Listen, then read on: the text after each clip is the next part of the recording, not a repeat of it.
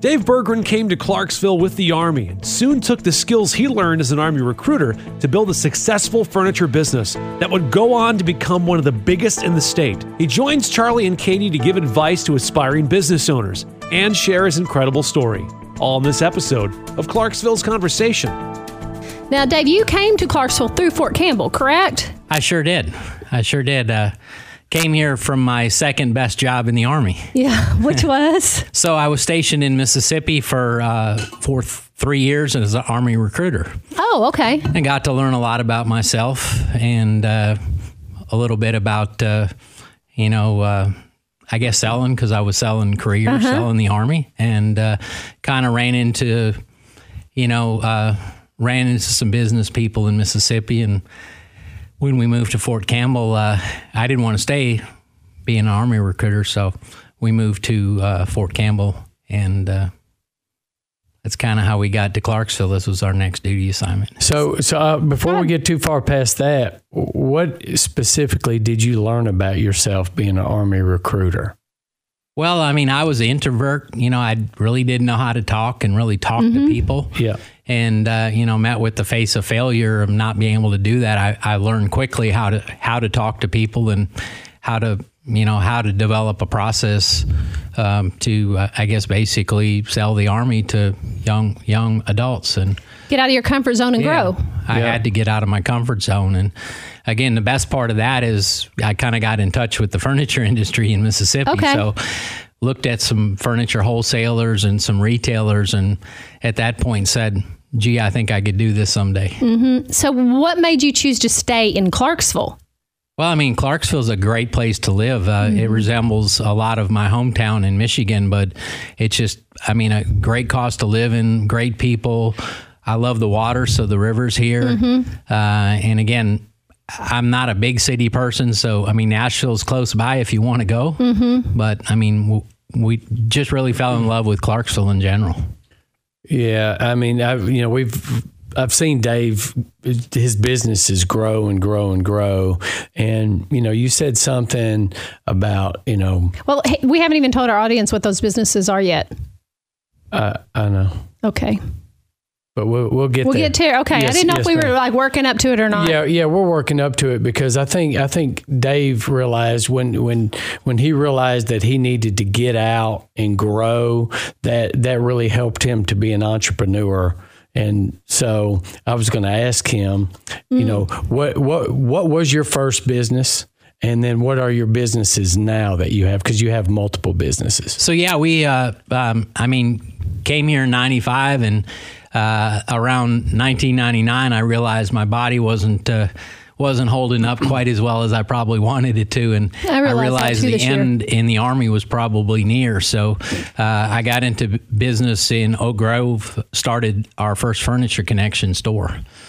And we started that in 99, and it just grew. I didn't get out of the Army till 2002. So a year later, got the opportunity to buy Yellow Gables, which was on Fort Campbell Boulevard out. And eventually we just moved everything to Yellow Gables into that 1891 Fort Campbell Boulevard location. So I was happy to get out of the Army in 2002 because then I only had one job to work. Yeah, that's got to be a scary proposition for you to have a full-time job in the Army and then to have another full-time job running a business.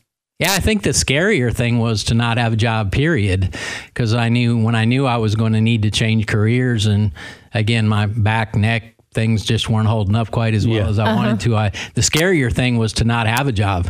So I realized I needed to create something and make something happen before I got out, probably 3 years later. So I think that's probably the necessity. And I always liked business and went to college, went to school for business. So, for me, it was a natural transition. It just needed to figure out what and when. And again, 99 was the time I had an opportunity and took it. And your connections from Mississippi, that's kind of how you got down that furniture store road? Yeah. Looked at some furniture stores. A guy down there was wholesaling furniture at the time. And I just looked at it and said, gee, this is something I could do better. Yeah. How long did it take you from the time you opened your first store to you being comfortable thinking, hey, this is legit. I'm really good at this. I'm going to be successful in this. About 3 months. Really? But we were debt free. We paid our first business loans off awesome. in less than a year. So wow. So didn't take a salary. Lean and mean, and I mean we paid our first loans off, and I knew that. I mean this was good, but I needed to get out of the Army really to put any real time behind it.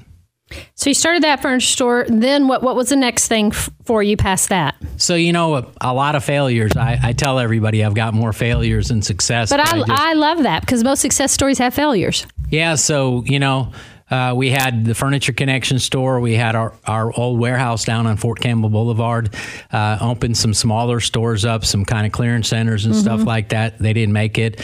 Ashley came along with the Furnish 123 concept. So we said, hey, this looks like something we can do. So we opened one on Lowe's Drive in Clarksville, and we opened a second one in Nashville. And again, they kind of took their path. And again, we learned a lot from those stores, and we learned what to do and what not to do. So both are now eventually closed, but we had the opportunity to open up. I was always going to move Furniture Connection to Wilma Rudolph, and then the Ashley Home Store opportunity came up. About the same time we had built our distribution center and moved our warehouse to the industrial park. So, I mean, without our distribution center, Ashley would have never approached us because we didn't have enough capacity. But, I mean, Ashley approached us with the Ashley Home Store, the franchise, and we decided to take the opportunity. So that put our Furniture Connection project probably years behind. So, we opened up the Ashley Home Store and kind of got everything functioning. That led us to our new store that we've got open in Clarksville now. So you've got multiple furniture stores, a warehouse, and a distribution business. Yeah. So you must employ a large number of people. I think last count, it was 130. I think it was 133 people. Absolutely. And how do you fill your spots? How do you recruit people to come work for you? Gee, we have phenomenal people. I mean, recruiting is all about having the right people, looking for the right people. So it's a full-time job. So, yeah. we do really well with it. I mean, good people. We're never as good as interviewing as we'd like to be, but we're always trying to improve. And I've got some great people with great talent, but great sense of who's going to be right for our team. So now a couple times you've mentioned the word failure, and I always say behind every great success story are a lot of like missteps and hiccups and missed opportunities and failures.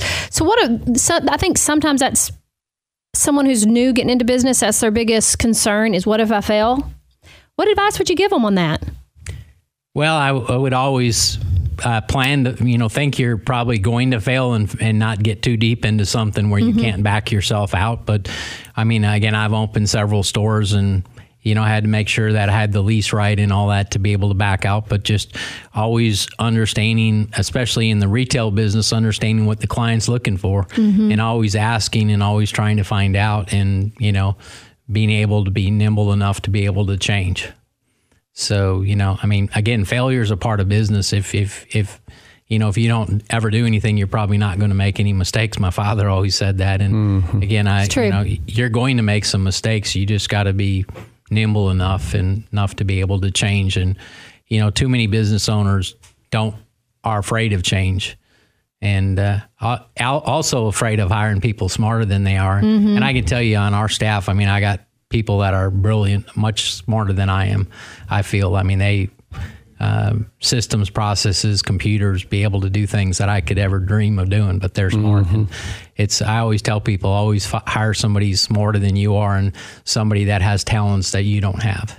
Yeah, that's good advice. Yeah, you are giving a lot of people good advice, and you're a great example of building up and supporting our community. And, with this show that we do, Clarksville's Conversation, we're fortunate enough to get to talk to people like you and many, many others that have success stories and have some failures that are willing to share them. Yeah, and they all contribute to our community greatly. So I want to thank you for taking that opportunity to be successful, but not be afraid to fail along the way.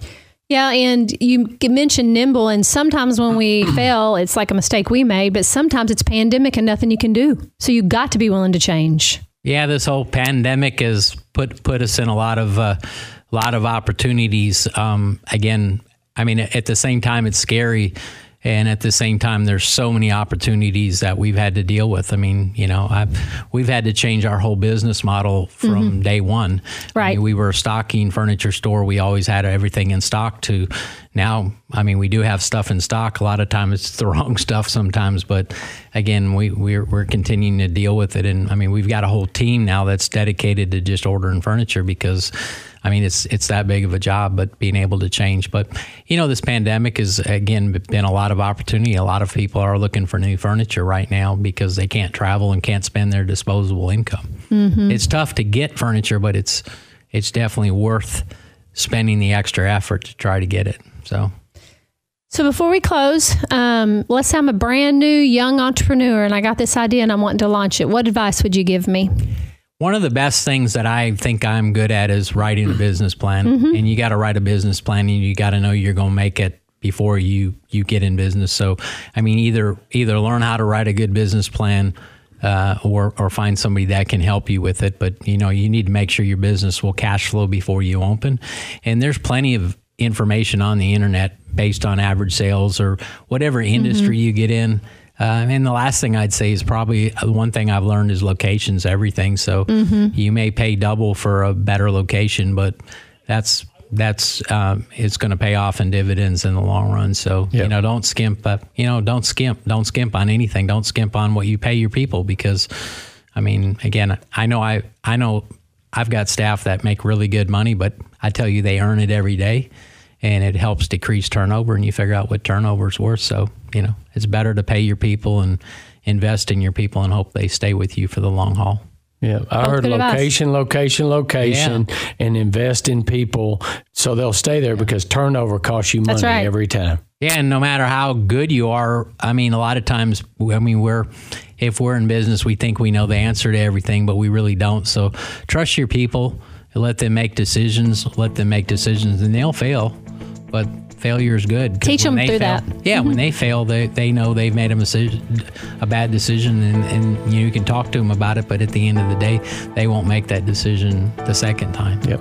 That's very good advice. It's awesome. Well, Dave, thank you for joining us today, and thank you for choosing Clarksville and investing in Clarksville. Had a great time. Thanks, guys. All right. Subscribe to Clarksville's Conversation wherever you get your podcasts so you don't miss out on a single conversation.